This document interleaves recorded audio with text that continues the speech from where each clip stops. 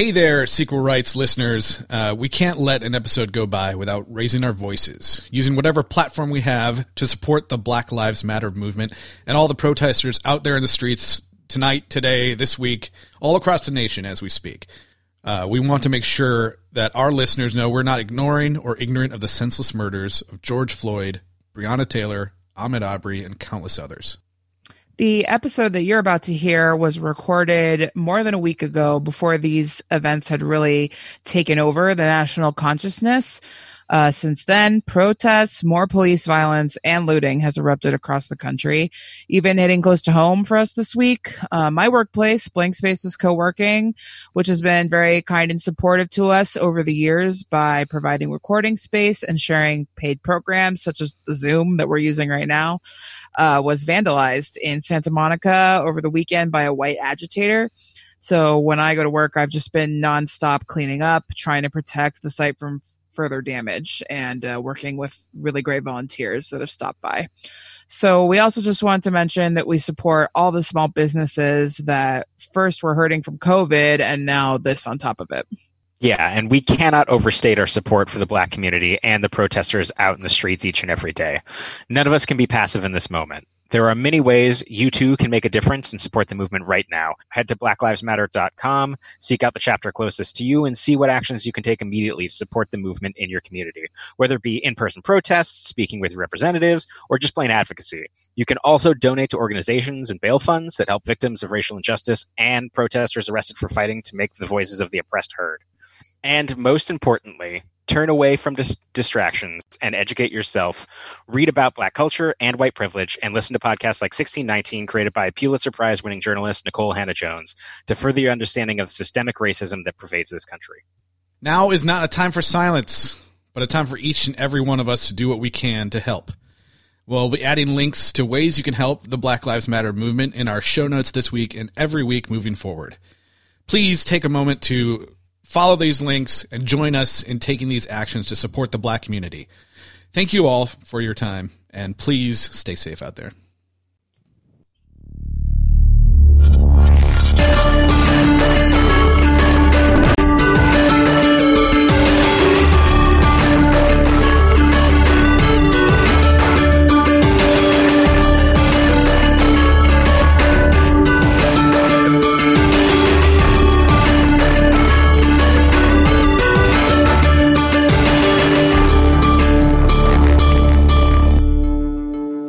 Welcome to a brand new episode of Sequel Rights, the podcast where we take a look at the franchises that make you go, they made how many of those?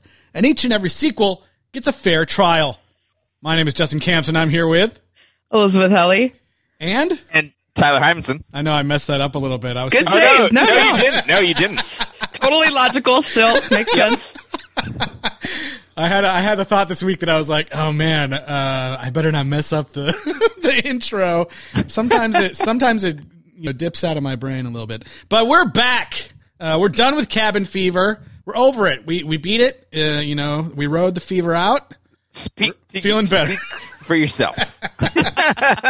feeling totally fine. We broke it. This week we are really excited to get started on something completely different with the Bring It On franchise. But before we do all that, we always want to hear from you guys. And Eliz, where can people send us emails? Yeah, you can send us an email at sequelrights@gmail.com or find us on Twitter, Instagram, Facebook, or even YouTube at Sequel Rights.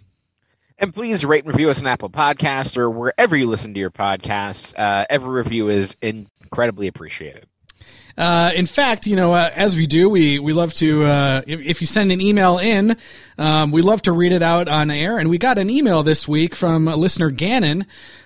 He said, "Great podcast, guys. Recently discovered it and have binged almost every episode while at work, which greatly helps pass the time. Keep up the great work.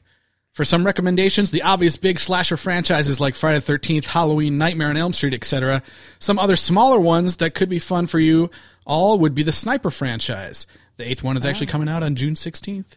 We have talked about the actually sniper talked before. about that. That's amazing. Yeah. That's so nice. Like you can't see it, but Tyler and I were slack-jawed at hearing that he had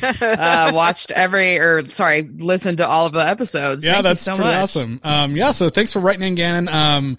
Yeah, we actually have a like a little Slack channel between the three of us where we post sequel news all the time, and we had posted up the new Sniper trailer. I can't believe there's how many of those exactly. That's right. Thanks for writing in, man, and thanks for listening. Should we dive right into it, you guys? Should we bring it on? Should we bring it on? We should bring it. All right, here we go.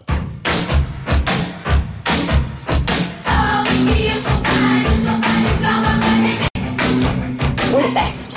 We have fun, we work hard, and we win national championships. We have a problem. About what? You ripped off those cheers. We've had the best squad around for years, but no one's been able to see what we can do. We're in trouble. But you better believe all that's gonna change this year. I swear I had no idea. Do you think a white girl came up with those moves? This isn't about cheating.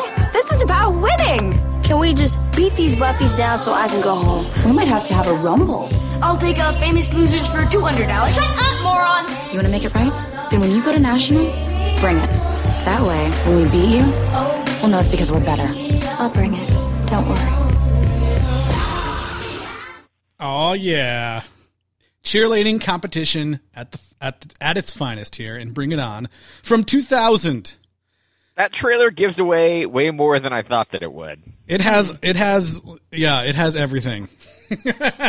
Yeah, it has the whole. I mean, it basically sets up the entire conflict, which is Sure. the point. So we talked a little bit last week that one of the reasons we were, looking at doing this is because we had just recently talked about Peyton Reed's remake of The Love Bug, and this was the next film he did, I believe, which is crazy. Yeah, this hugely popular, amazing film. Yep. Go ahead. I was going to say, has everyone seen this before? I mean, I can't remember how or when I saw it, but I've definitely seen it many times. And there were so many like iconic moments that I was being like, oh, I can't wait till they, X, Y, and Z. Yeah. I thought I'd seen this movie. I have never seen this movie. What? That is crazy. Ever. Is there like a movie that you thought it was and it actually wasn't? No. Wow. I can't It was believe. just like, I think I just assumed that I knew what was up with it. And I was just like, whatever, move on. Oh my God. That is amazing. I feel like, I mean, granted, I was in 8th grade when this movie came out. We're the same age. I understand. This is like such a seminal, like everyone has seen this. oh my God. Yeah. It's like a quintessential high school movie for me. I feel like it's so perfect. I feel like I had to have either seen it in theaters or, we rented. I feel like we probably saw it in theaters, but, being a young high schooler, I was like, there's lots of cute girls in this movie. And I gotta go see it. There's things, rewatch. I haven't seen it in a long time, but rewatching it this week, I had the same feeling as Eli. It's like, oh my God, this movie is like, has so many quotable lines and all these things I remember. And I remember my friends and I joking about Spirit Fingers for like the next like year after this movie came out. And my wife, who was excited for once to watch one of these sequel rights movies with me, was all week before we watched it was doing the, some of the cheers here in the apartment. And so those things, these things have really stuck with people. And I think that's awesome. Absolutely.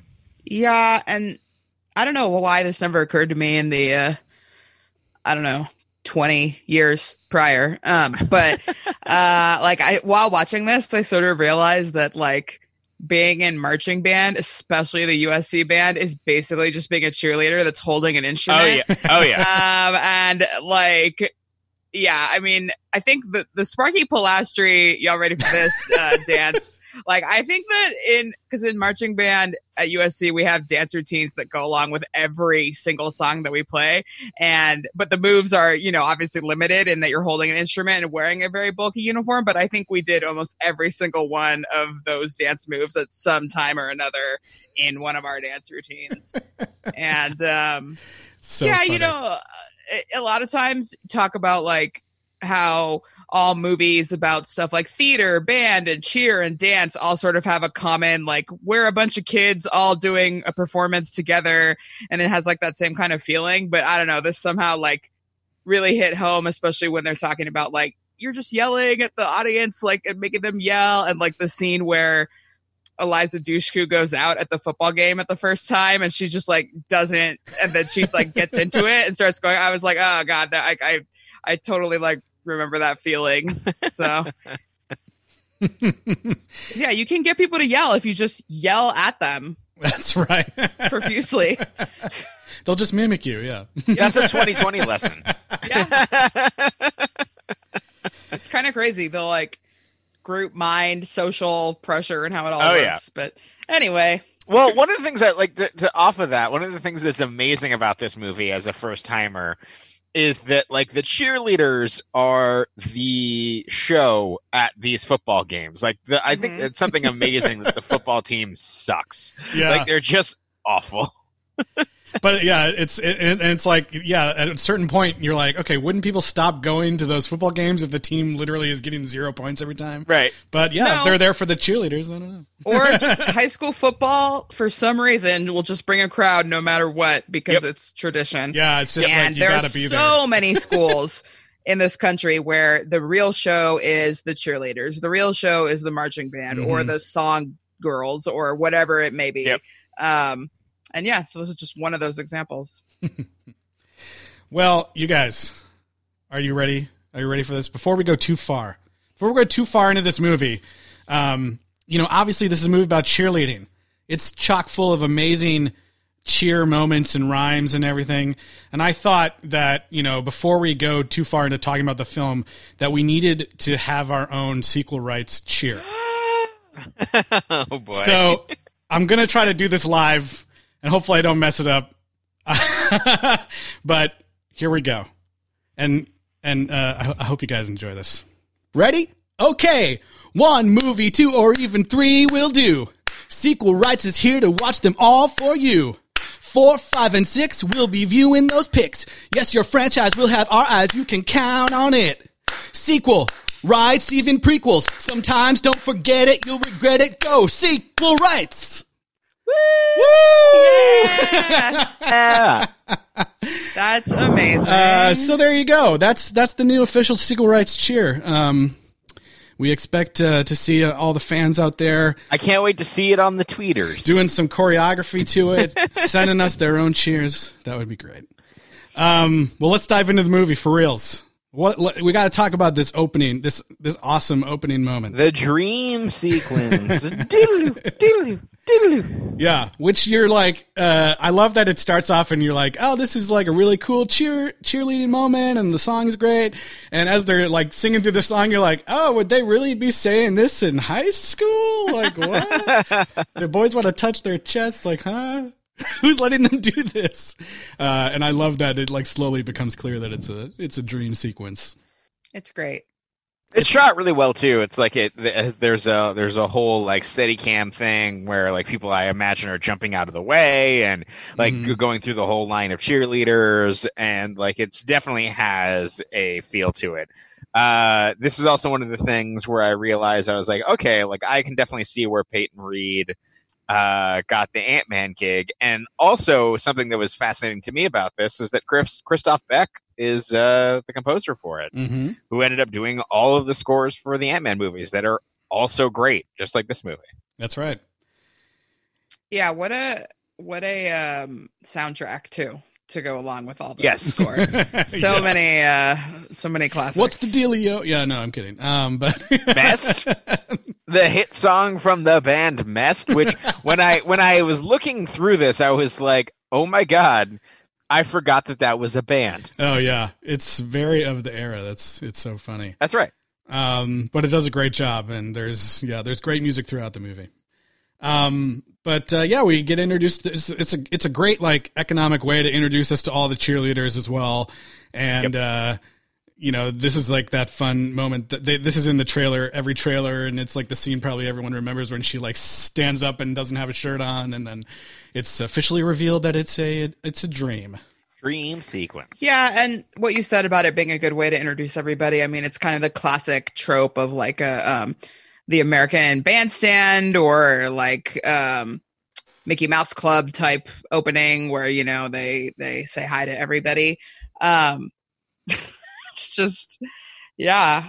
And then we go to her boyfriend driving her to school. And is a Zuzu Tracker. Oh my God, that car. He is leaving to go to live into the dorm at Cal State Dominguez Hills, which, if you're not familiar with California, they live in the Rancho Carne Toros live in San Diego.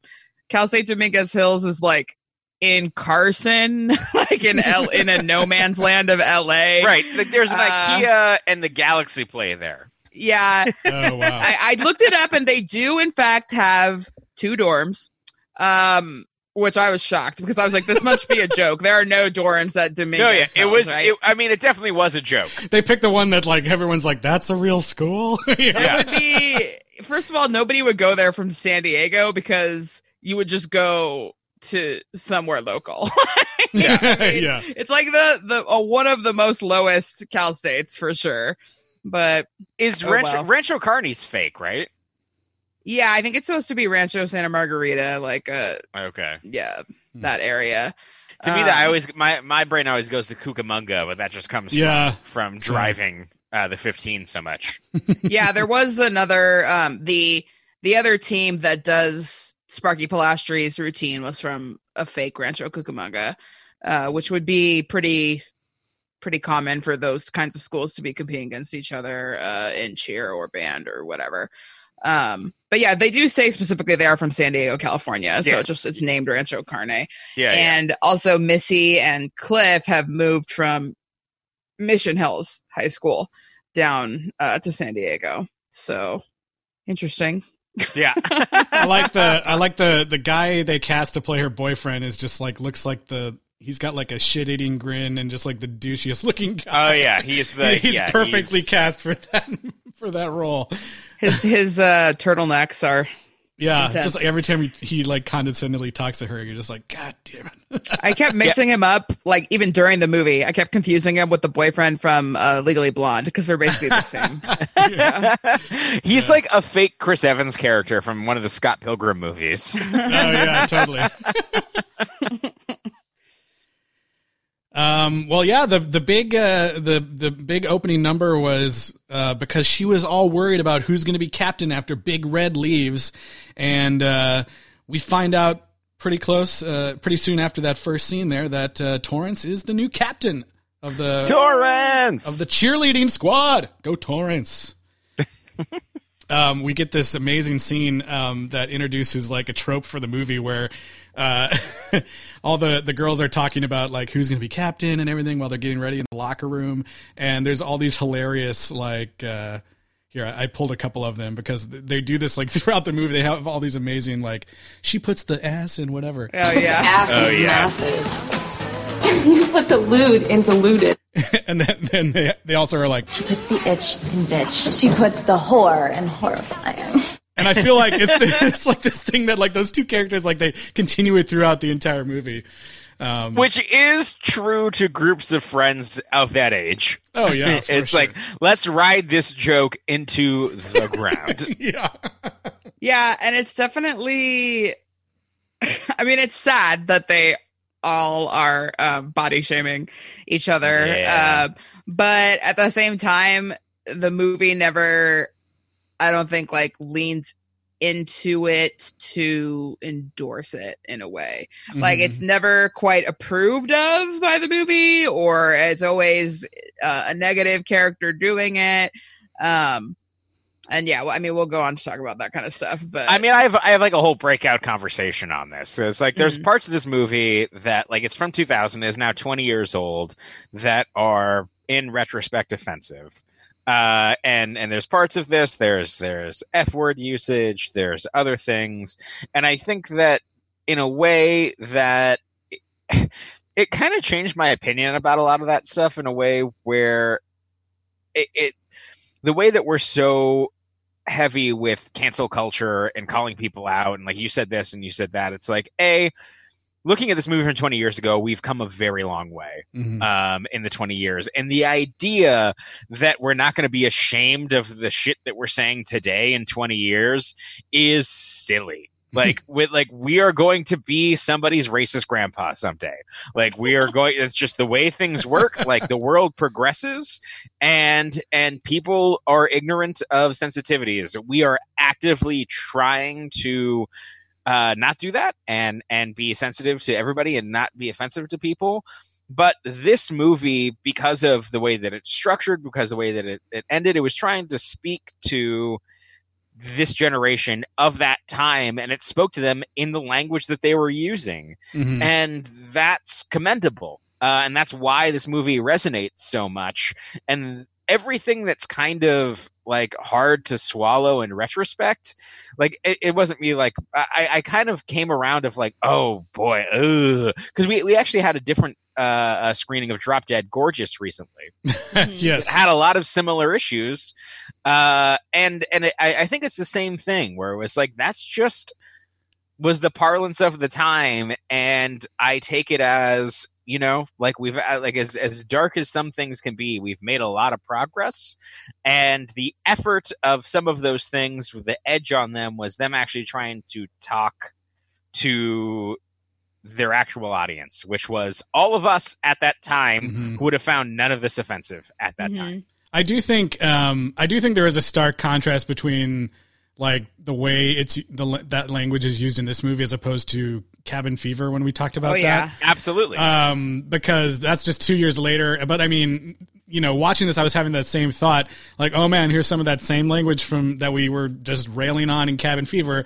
But I feel like in this movie, almost every time one of the characters is using one of those words, someone is almost immediately shooting them down or like telling them like shut the hell up or something. Like, yeah, it's never like, oh yeah, you know. Yeah, the only time they said the F word, the FAG word to be specific, to not confuse the audience. But that one time a bully says it to him and he immediately gets shut down, and then another time Missy says it when she finds out that one of the characters is gay, and the character seems to like embrace it and be like, yeah, haha. Like she doesn't say it in a derogatory way. Right. She's not talking. She's not trying to make him feel bad. No, she's like trying to be like, oh, cool, yay, and he doesn't seem offended by it, and it goes back to the like, you know, people in that group sometimes use these words to refer to themselves in a joking way or to reclaim it or whatever it is. But he seemed okay with it. You know, of course, not everyone's gonna be, but in high school in 2000, just the fact that these friends accepted him for being gay and like didn't give a crap and were just like joking and having fun with it just as much as they were making fun of the guy who was hitting on girls all the time.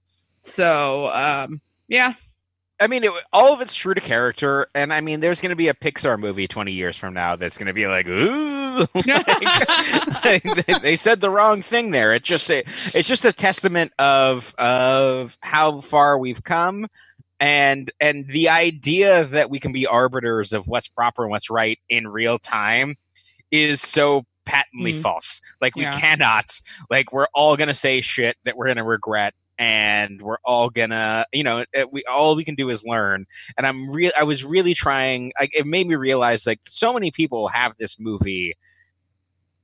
They hold it in such high regard, or they have such a nostalgic place for it, and nothing that's in this should discount any of that. You know, like we can talk about it, and I think that everything that was done was only done to feel true to the time and feel true to the characters.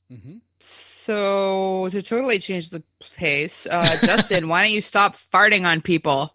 Yeah. I'm sorry. Justin, go away. I was like, oh, great, another movie with a character named Justin who's annoying. Or like stupid or something. I will say that per capita, Tyler's are probably more annoying than Justin's these days. That's true. That's true. Cinema just hasn't caught up. I was only able to grab. There was like a couple times I wanted to grab all the times that the mom or somebody was like, "Justin, shut up" or whatever. But I was only able to get that one. It was funny how the mom was like basically just openly admitting that she was also annoyed by the son, and he should just shut up. Yeah, so funny. But that was like such. I mean, my little brother was not quite like that, but I think. Little brothers, and that kind of rang true. How he was negative against cheerleading. He was making fun of her. He was going on the other line on the phone. But I just realized something. I'm the only little brother on this podcast. Yeah, we're the that's right. Yeah, exactly. But yeah, I mean, in the end, when she's performing and the performance is really good, he gets into it and cheers along with the parents, and he's happy that she won. And, that's right. Sure. He's secretly supportive. Yeah. He just wants to go back and play some Twisted Metal on Yes, PlayStation 1. I love that. I love that he was playing that. That was so funny. So Torrance's ambition, breaks that girl's leg, or so they want to say, to make her look bad. I love that moment when she falls, like the camera goes to the ground and there's like a flash of red and you're like, oh god. Yeah, it makes it very painful, yeah, which is actually a Jaws trick. That's something Spielberg did in Jaws. Yeah, I thought that was great. Yeah, so that necessitates one of the best tropes in any of these movies, an audition montage. True excellence here. Yes, this is so great. You've got the one cheerleader, what was her name? Whitney, who's like trying her little sister? Yeah, who's trying to push her little sister as the number one candidate, and then you got other people who are like auditioning for some musical. There's a Give My Regards to Broadway guy. There's a ballet dancer. Yeah, there's a stripper that looks like she's not in high school at all. She looks like the stripper from Cabin Fever 2 in that she's 35 years old and is not in high school. It's funny, on the special features they're talking about like all those that scene, including the stripper scene and any of the scenes really in the high school, was filmed at like a Catholic girls' school. So during that stripper scene, they were having to like have people standing at all the doors to try to keep nuns away from like looking in on it and being like, "You're on nut duty, motherfucker." Not in our school. Yeah. I thought that was pretty funny. Yeah, it's a great audition montage.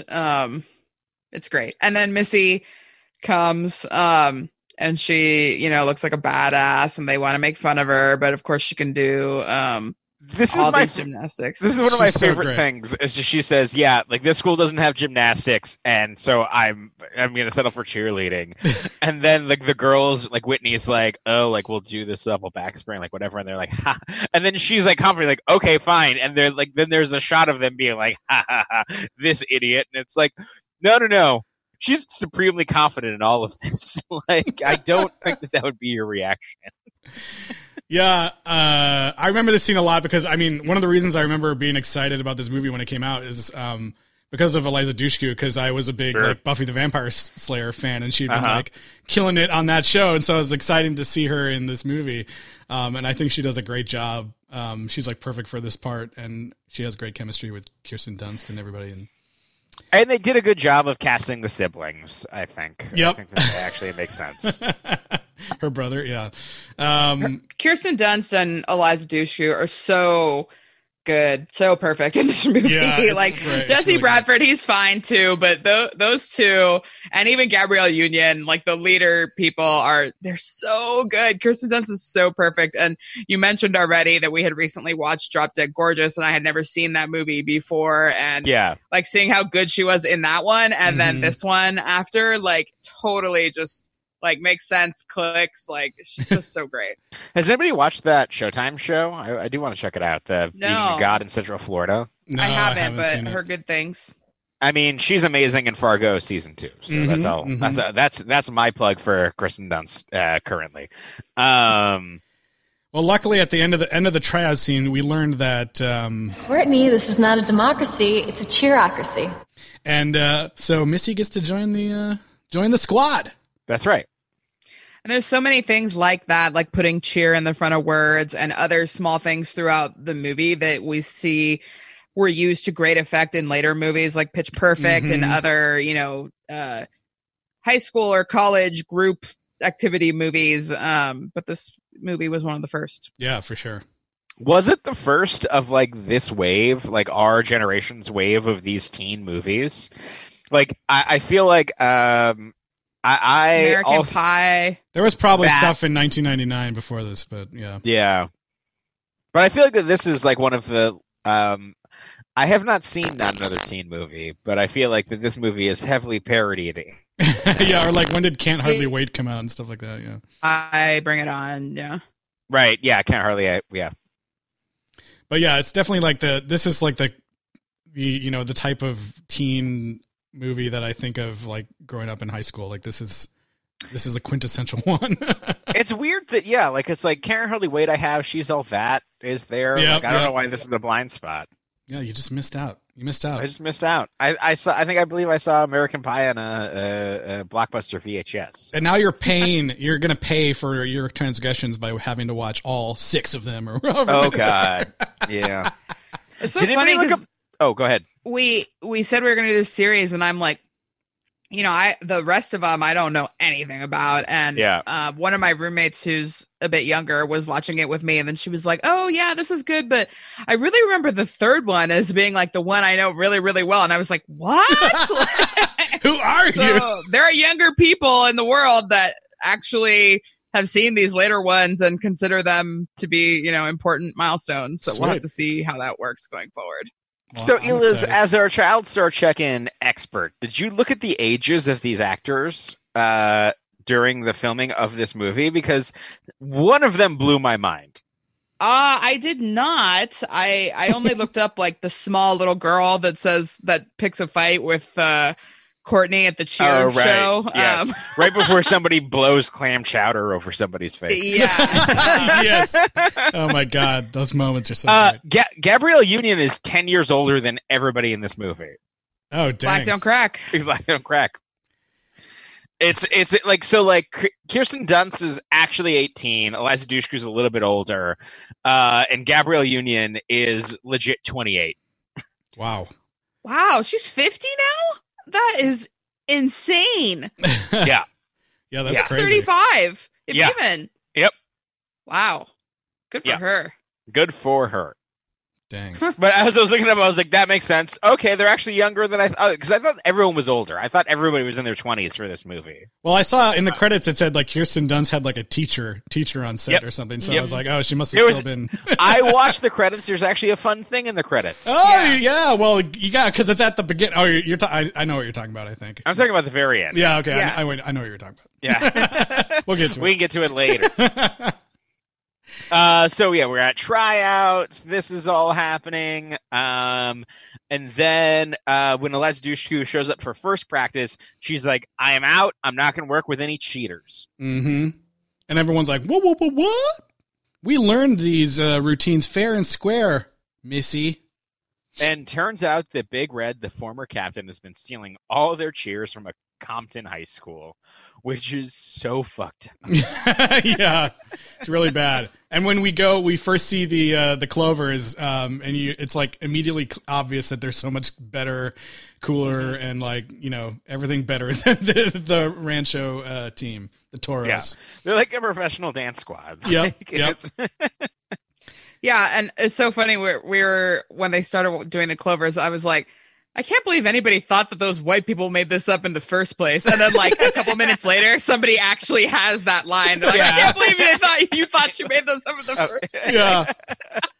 This cheer that they go and watch them do is the one that I will probably remember to the day I die or whatever. Yeah, it's just like burr. Yeah, the burr. It's cold in here. It's cold in here.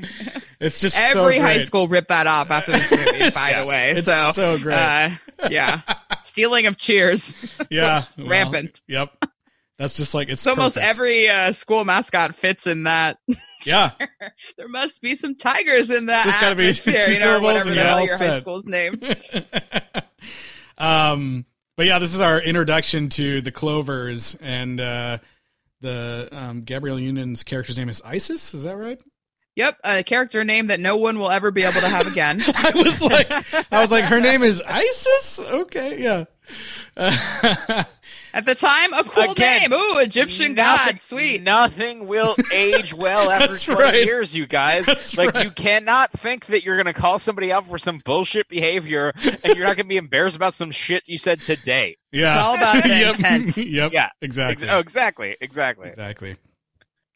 But yeah, we get introduced to there's kind of like four of the main cheerleaders from the Clovers that come out and give Torrance and Missy a hard time for being there and yelling at them. And yeah, I think Gabrielle Union, she's like just throwing attitude this entire movie. Oh my God, it's amazing. So great. I love afterwards this confrontation. Who's like, we almost got our asses kicked. Yeah. Like, she's thrilled by it. She was like, that was super fun. We were about to die. We almost died. Like, we straight up almost died. Yeah.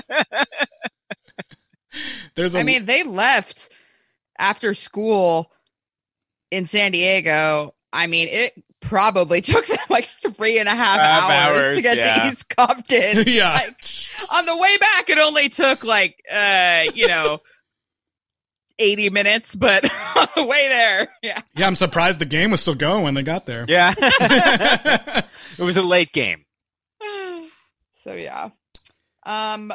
Missy's hair is a style that no longer exists. It has been retired. I don't even know what it was called, but I definitely know people that tried to do this. It's like you get hairspray and you twist it into these little strands. It looks so dated. But look forward to the hairstyle reappearing in the Avatar sequel. Yeah. Got some beads in there. Yeah, I liked one that I really remembered was Kirsten Dunst's hair when she goes to make a big speech to the team, and it's wavy with this headband with really big flowers on it. That's probably the one that I would have tried to copy more when I was in high school. The one where she's dressed as Rosie the Riveter with a Union Jack t-shirt on. I don't remember if it was that. I just remember her hair, but terrible. Right. So we have not discussed the love interest in this movie. Jesse Bradford? Jesse B. Ford. Cliff Pantone? Cliff Pantone. He's so cool with the guitar. And oh my God. There was a point in this movie, this high schooler is so cool. There's a point in this movie where he's wearing a Jerry Lee Lewis t-shirt. Yeah, and he's a member of The Clash. It's, man. Right. Yes. He makes her a tape, even though she clearly has a CD player for an alarm clock, which is the exact same alarm clock that I had. It was right in that time where you could make a CD, but it might be easier to make a tape and also a little bit more edgy and cool. Yeah. Would have been easier to make a tape from the radio. Yeah, the radio for sure, but recording, I mean, it might be easier. It's also to record your guitar. I don't know. No, you're right. No, yeah, it would have been easier to make. I could have made, at that time, I could have made a tape from the radio. I could not have burned a CD of original music and recorded it. Yeah, I wouldn't have had a mic that went into my computer. That would have been way more complicated. Right. But he apparently had an entire recording studio with a full band. Hey, you don't know. Maybe he played all the instruments himself. Oh yeah, because Pro Tools was a fucking thing in 2000. That's good. That's a good point. He would have had to do it all in one take. Yeah. I mean, really though, he's the perfect male love interest for this era.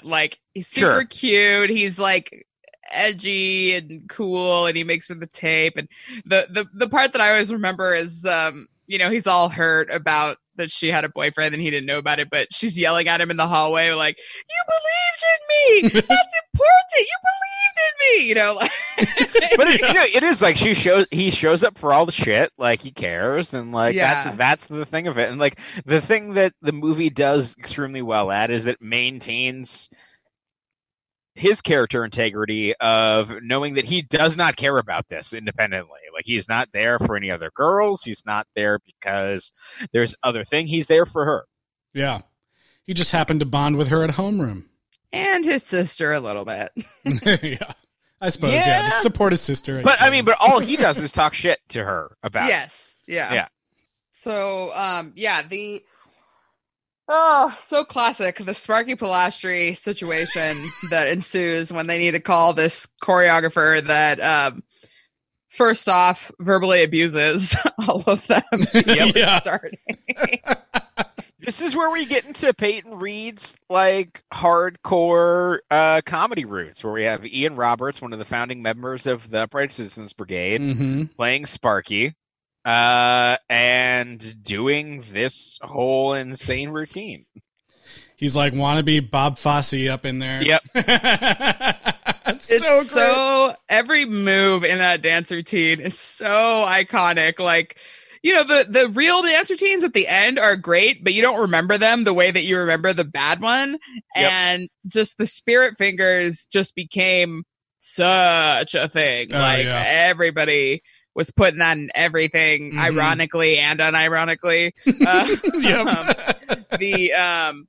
The part where the arm is swinging and then they like go limp and slow it down. That is so like, I remember that everybody did these dance moves at their high school dances for sure, jokingly or you know, and so. Such good memories of this routine.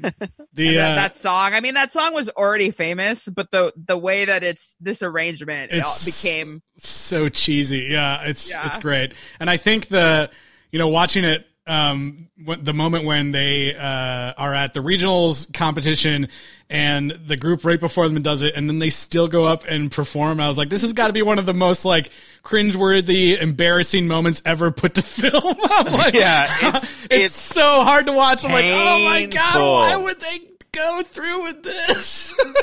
You have no choice, though. I know, yeah. Right, yeah, you have no choice. Oh, God. That's one thing that I do think that, as a person who has not watched Cheer, but have read the plaudits of the Netflix series, like the end of this movie, I totally respect it for, there's no gimmick thing of them like, oh, like we had this routine or like whatever. Like they just play the routines out as they should be, and they let the audience decide what's good or not and what's impressive. Like they just showed the full routine.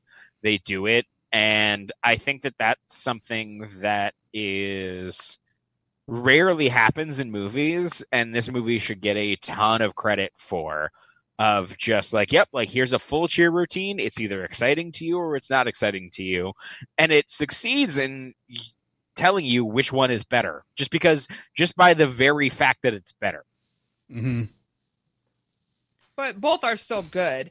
Right, absolutely. No, like that, yeah, like it builds to a satisfying conclusion by showing you two performances of things that ostensibly you don't know anything about, but just by the way that they're captured, which is fairly documentarian, you get what the merits of both of them were.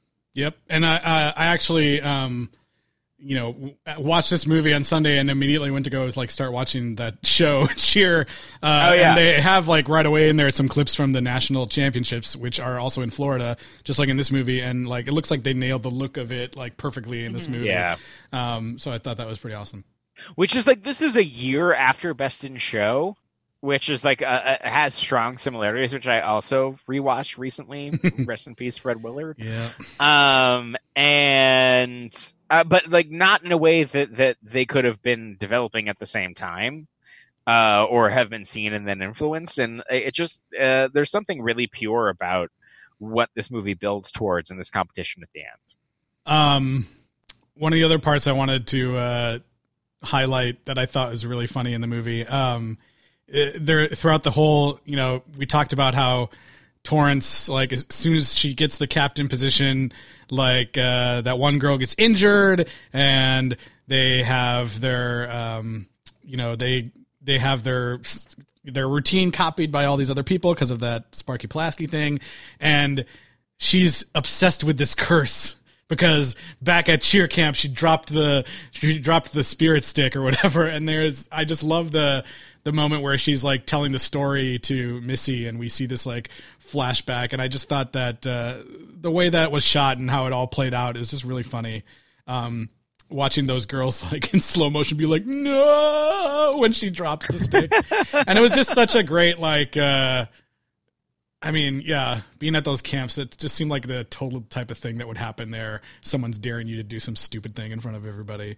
The spirit stick. I just thought that was a really fun moment in the movie. So many superstitions like that in these activities. Like, I can't even tell you the amount of stupid crap that we had to do in band because it would be bad luck if we didn't. Yeah. And then you have your freshman spirit missions, in which some senior will just be like, go do this freshman spirit mission, and you better go do it, like, no matter how bad or stupid it is. Like, so yeah, I mean, it totally makes sense that you would think that doing something like that would ruin your entire cheer career. One thing that's pretty innocuous that wasn't banned is that you could never shave on game day. So after midnight on Friday, like if you shaved after that, then you'll cause the team to lose. There's a lot of 1 a.m. That's shaving, crazy. I imagine. And you mean 11 p.m.? Yeah. No, that's what I mean. It was just like, what? Like, who is that rule for? Yeah, that's so. Not, like, seriously, if you do it, like, there are probably some band people that still keep doing it to this day when it's football game day. That's funny. That's crazy. That's crazy. Turns out, but it doesn't work though because USC still loses. Because somebody shaved, obviously, and they're lying about it. It's not working. Yeah. Should we double back to something that's stylistically interesting in this movie, but also problematic? The car wash sequence. I mean, they're sort of leaning into the problem. Yeah, I mean, well, I think that it takes some inspiration from the 1979 video for the Smashing Pumpkins. Like it's shot very much on like it's supposed to look like a disposable camera. Like it's something that's like that. There is definitely an artistic thing going on in terms of it looks different than the rest of the movie. It looks like it's, disposable, fun summer teen thing. And I think that the point of it was to distance. It was like, this is their point of view, not my point of view type of thing. And I think it kind of works, actually. I think it's actually a pretty wise way to do it. And it's used as a scene that kind of shows the sexuality between Eliza Dushku's brother and Torrance and everything else. But it also just made me realize that, like, car wash fundraisers for teenagers are a thing we should just ban. Yeah. Why do we allow this? Because it's just for creeps to watch teenagers wash their cars. Yeah, that's not the only thing it's for.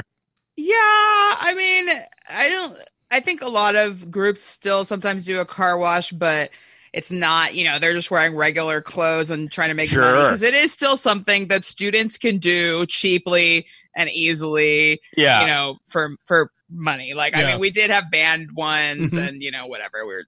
People were just dressed normally.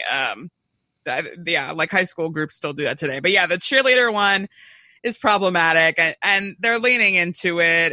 But that video, it doesn't just show like the sexual things. There's also stupid teenager stuff, like just dumping water on people. Yeah. Point where Kirsten Dunst is picking her nose and they're like, ew, gross, like stuff like that. And then I always think it's funny when Jesse Bradford has to see Eliza Dushku in her swimsuit and he's like, oh God, no. So, and then he actually brings a car that's like super dirty that they would probably have to spend a long time cleaning in a not sexy way in order to actually earn their $15. Yeah, I thought that was great. No, he says he likes to drive hard. Yeah. That's, oh God. But like, I think that it was a wise stylistic choice to make it seem like that it was shot from the student's perspective, not from anybody else's. Yeah, and that allowed it to be fun. Yep. Well, what do you guys want to talk about next? We already spoke I about think we should regionals talk a little about. I think that the thing at the core of this movie that has given it so much staying power is the conflict that was clearly set up in the trailer of Torrance and the Toros. And them inheriting this kind of stolen rep from the Compton Clovers. East Compton Clovers. And it's not just stealing, it's the cultural appropriation. Absolutely. This is a movie about a cultural appropriation. And there is a point where Kirsten Dunst tries to arrive at the Compton Clovers gymnasium as a white savior, and they just flatly reject her. Which I thought was great. Yeah. They have their own plans and don't need her. And I think that, you know, from all the things that are problematic watching this movie 20 years ago, I think the reason that this movie is so iconic and such a part of the zeitgeist is because this felt like speaking truth to power. This felt like, you know, we're speaking to you in the way that we speak to you, but this is about cultural appropriation. That's what this movie is. And I don't think there's a lot of teen movies that are about that. And I think that felt true for all of us, not me, I guess, when we were watching this 20 years ago. But I think that was one of the things that, like, okay, no, this movie is actually for us. It's talking about something. And I think that's what gives it the credibility for everything else that comes next. And I think that it handles this story really well. Yeah. And in dance, you know, it can sometimes be a very thin line between, you know, taking inspiration from different styles of dance and different movements of dance versus cultural appropriation and like where that line exactly is. But in this movie, they obviously do a clear example where it's like, okay, no, this is bad. They copied it exactly. They didn't, you know. Yep. And then when they throw it out and after the Sparky Pilastri disaster, Kirsten Dunst is like, we're going to look at every style of dance. We're going to look at these videos. We're going to look at historical stuff. We're going to bring all that stuff into the routine to, like, you know, make our own thing that is still original, you know, that can take inspiration, sure, from other cultures and other movements, but not be a complete, blatant, disrespectful ripoff, basically. They even studied a mime, you guys. A mime. Yeah. The director is a mime. That's yes. right. And I think that there's something impressive about having that come from her internally and have it look at it. And there is not some cliche person who comes in and teaches them some move or whatever. Like, there's not. I think it builds to a climax in a thing in a way where we just watch both routines. And as an audience, we decide which one is better. And as an audience, we inherently know which one was better. And I think that is, you're putting a lot of trust in the audiences. And I know that one of my favorite quotes is a Del Close quote. And he was one of the founders of Upright Citizens Brigade and long form improv. And with Ian Roberts in this movie and Peyton Reed directing some of those episodes, I know that he probably prescribes to this methodology, and this ending is a perfect example of it. Is that if you treat your audience like geniuses and poets, that's what they will become. And there is a lot of trust put in the audience here, and it's paid dividends, generational dividends of this movie having staying power, of just showing you, hey, like, here are the performances, and you're going to care about them, even though we've seen all these other characters who have been talking shit about it or what it is, and we haven't even shown you what's a good routine and what's a bad routine. And there's something amazing about that. Yeah.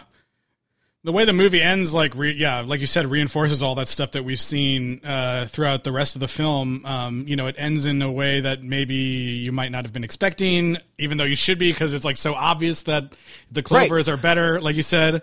But in 2000, no, you wouldn't expect that. Yeah, exactly. And like the moment so great when they announce who won second place, and it's the Toros.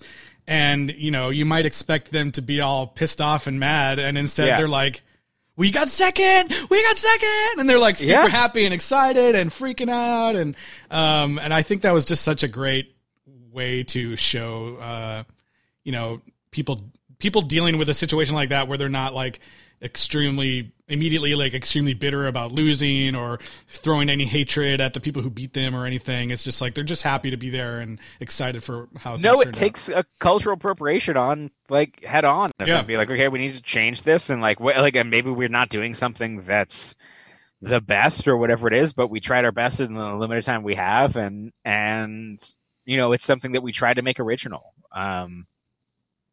There's something, you know, you kind of just know too, like if you're being honest with yourself as a performer, and when you don't win, but you know that you did your best and there's really like nothing more that could have been done. And if it's like, you know, theirs was really good, like they knew it. And so you would feel that way.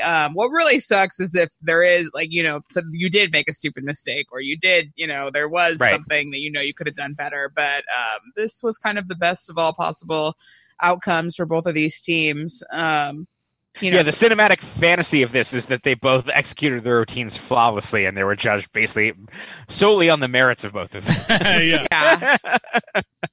As a unit, they were all perfect. But I mean, it works great for the movie. The choreographer was Anne Fletcher, who goes on to be the director of Step Up, and so you kind of see that that talent there. Because the choreography in this movie, from the bad to the great, is just so good. Yeah. And adaptable and iconic. Like none of this felt unfamiliar to me, even not seeing this movie. Like I've seen this everywhere. Yeah. Yeah, the routines at the end are very impressive. Yeah. Yeah. I don't know if we want to talk about the end. Yeah, let's do it. Because the credits montage, I have to say, like, I mean, I didn't make a full list, but this definitely has to be one of the most iconic credits montages of all time, like in my opinion, because it is so good. You're basically kind of waiting the whole movie for it if you've seen it before. It's like the best part of the movie because, you know, you've seen all these people do this cool stuff throughout the whole movie, but they're so separate. And in your mind, you're like, wow, it'd be so cool if like they danced together, you know? And then when they do it, it's like, oh, this is so fun. Yeah. You know? And, you know, everyone kind of gets their little moment. It's intercut with like bloopers and they're all like singing along to Mickey. Yeah. Sparky's there in Florida. Yeah. Yes. So they brought everyone there for that one day. He was disgraced in the cheer world. What's funny, they had some of those shots of them singing, "Oh, Mickey, you're so fine," even in the trailer too. So and so they already knew it was going to be like a thing. And it's so funny because there's so many songs in the movie and everything, but the song that became like the most iconic from this film is a credits montage. Like that is so unusual. Like that's the song that started playing on the radio all the damn time, and that's the song that like everybody remembers as being from this movie. A cover by the band Bewitched. and it's like so infectiously fun. Like you can tell that everyone's just having a blast on this movie. It's a great way to end this movie because it just like it leaves you walking out of the theater like, oh my god, that was so fun. And it was kind of was the perfect cap of like we're all in on the joke, like we're all here, like we all think this is hilarious. Even the girl who broke her leg in 3 places. Yeah, she's even out there dancing in her cast. Yeah. It's so great. I guess there were a bunch of different there were some alternate endings that they didn't go with, but I think they made the right choice here. Speak to those. Do you know what they are? Well, there is one that they shot where it was like Torrance and Isis and Cliff were all in college, and they had gone to the same college. I think they were at Berkeley, and Torrance and Isis were not about to go. Dominguez Hills. Yeah, no, they were at. I think their cheer outfits at Berkeley, and they were about to go like both try out for the cheerleader cheer squad at Berkeley, and they're just like, "Come on, let's go. We're gonna be late for practice." And it's like they're friends at the end. Yay! That's fun. They deleted that, and then there was one where Kirsten Dunst spoke to the audience in a weird, like, "Hey, audience, are you still out there?" kind of thing. It was weird. Ooh. They were on the special features. Wannabe. Yeah, exactly. So I think, but apparently those were in the script. Apparently those were in the script ahead of time. But yeah, I think this is the right way to go. It's just super fun. Yeah, it's iconic. And credits montages became, more of a thing around this time. Like, I think of like Shrek and lots of other movies, but this one is just like it's so iconic, and it's like actually ends up becoming one of the most iconic things about the movie that people really remember is the "Hey Mickey" sequence. Mm-hmm. So yeah. Well, Tyler, you got a rating for us?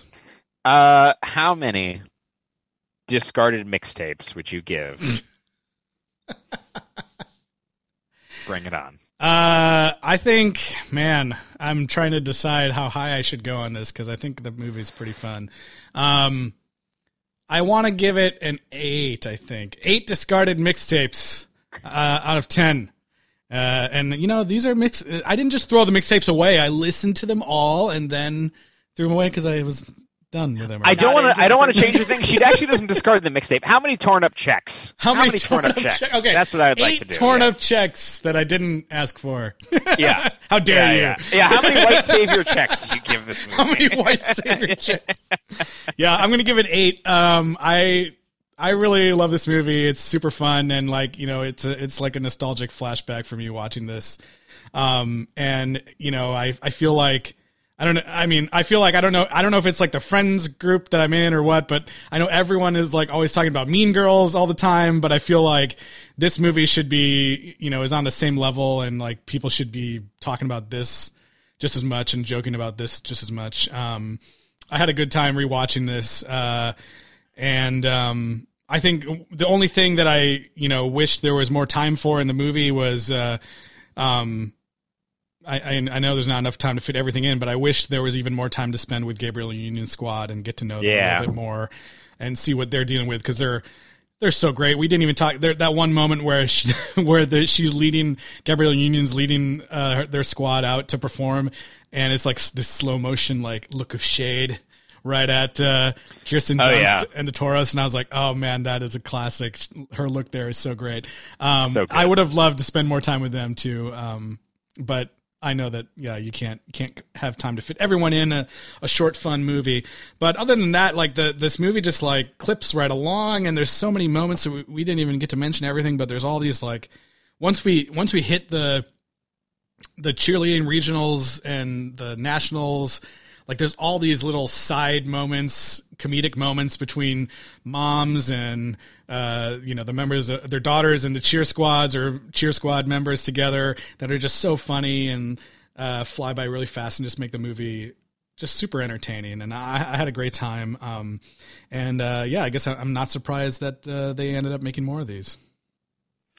One thing that just reminded me that I wanted to mention, the high schools that go to this big competition in Florida, at least when I was in high school around that time, in the movie, they have quite a full squad of male cheerleaders to throw them in the air and lift them up.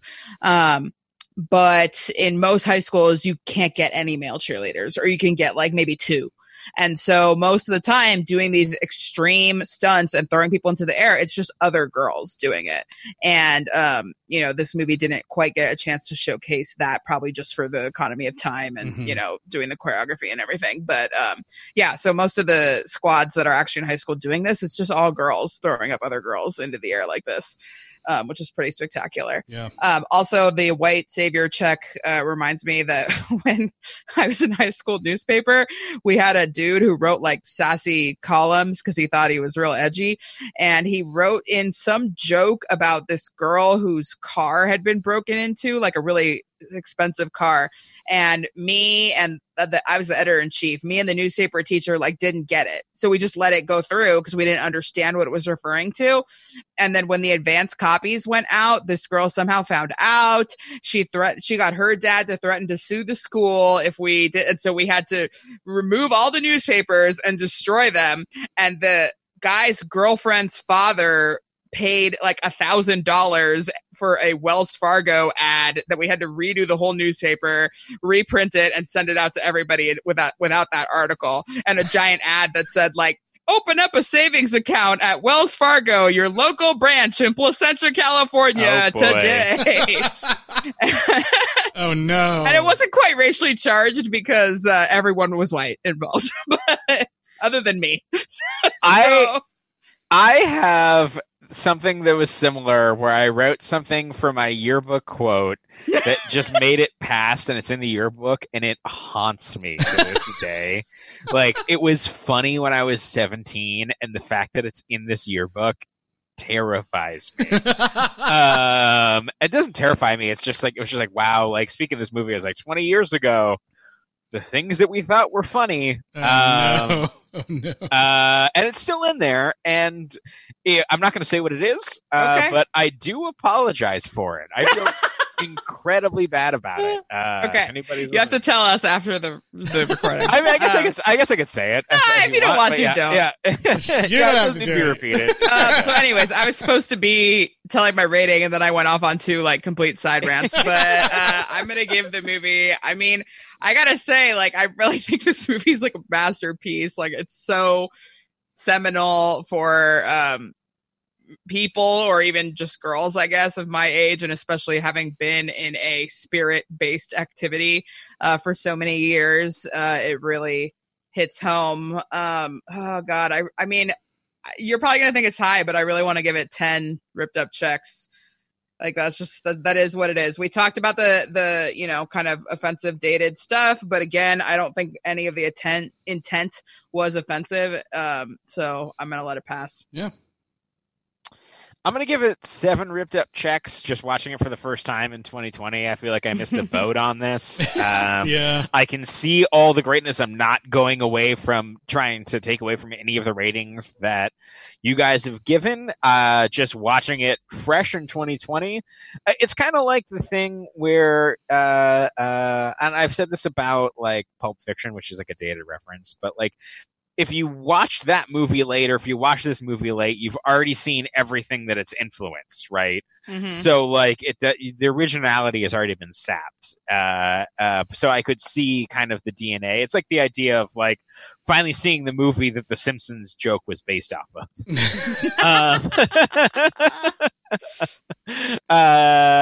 But yeah, I still thought that it was great, and there was still a lot of stuff that I was like, wow, I could see why this has staying power, because they made this choice that was surprising for the time. So I'm going to give it 7. Nice. Those are some good ratings.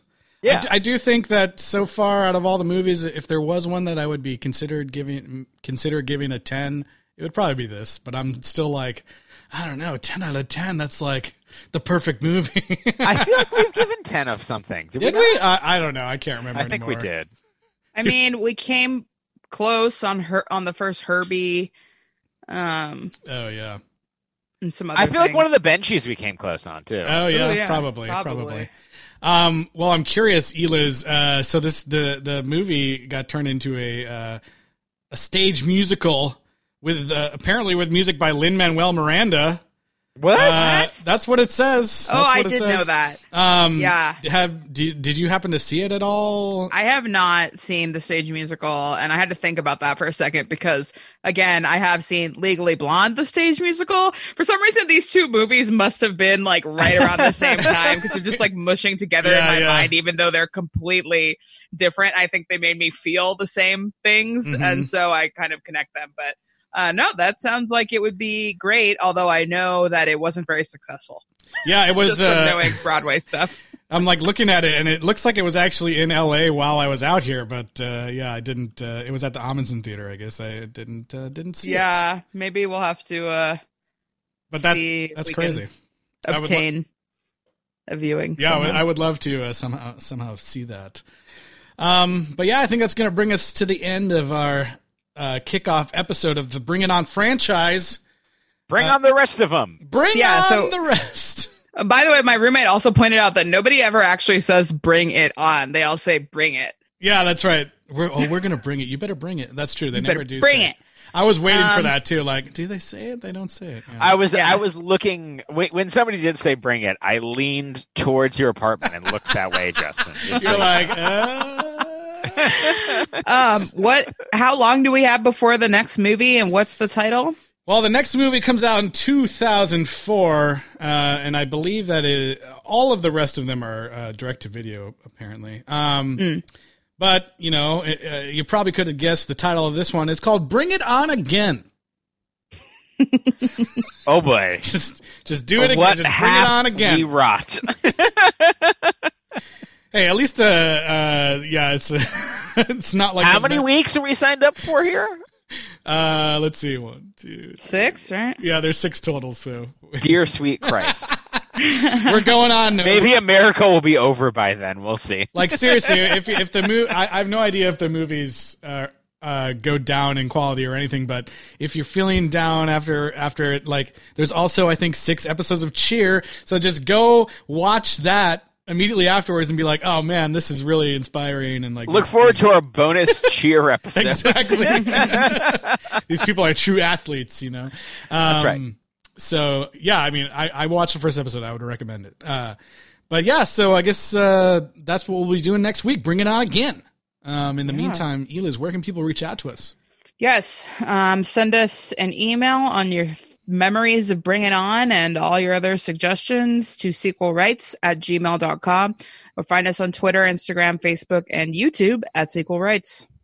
And please rate and review us on Apple Podcasts. We really appreciate it. Let us know your Bring It On memories. Let us know your Cabin Fever memories, or give us a suggestion for something we should do next in 6 weeks, apparently. Yeah, and I'm serious. We've got 5 more of these episodes. I want to hear your version of the Sequel Rights Cheer.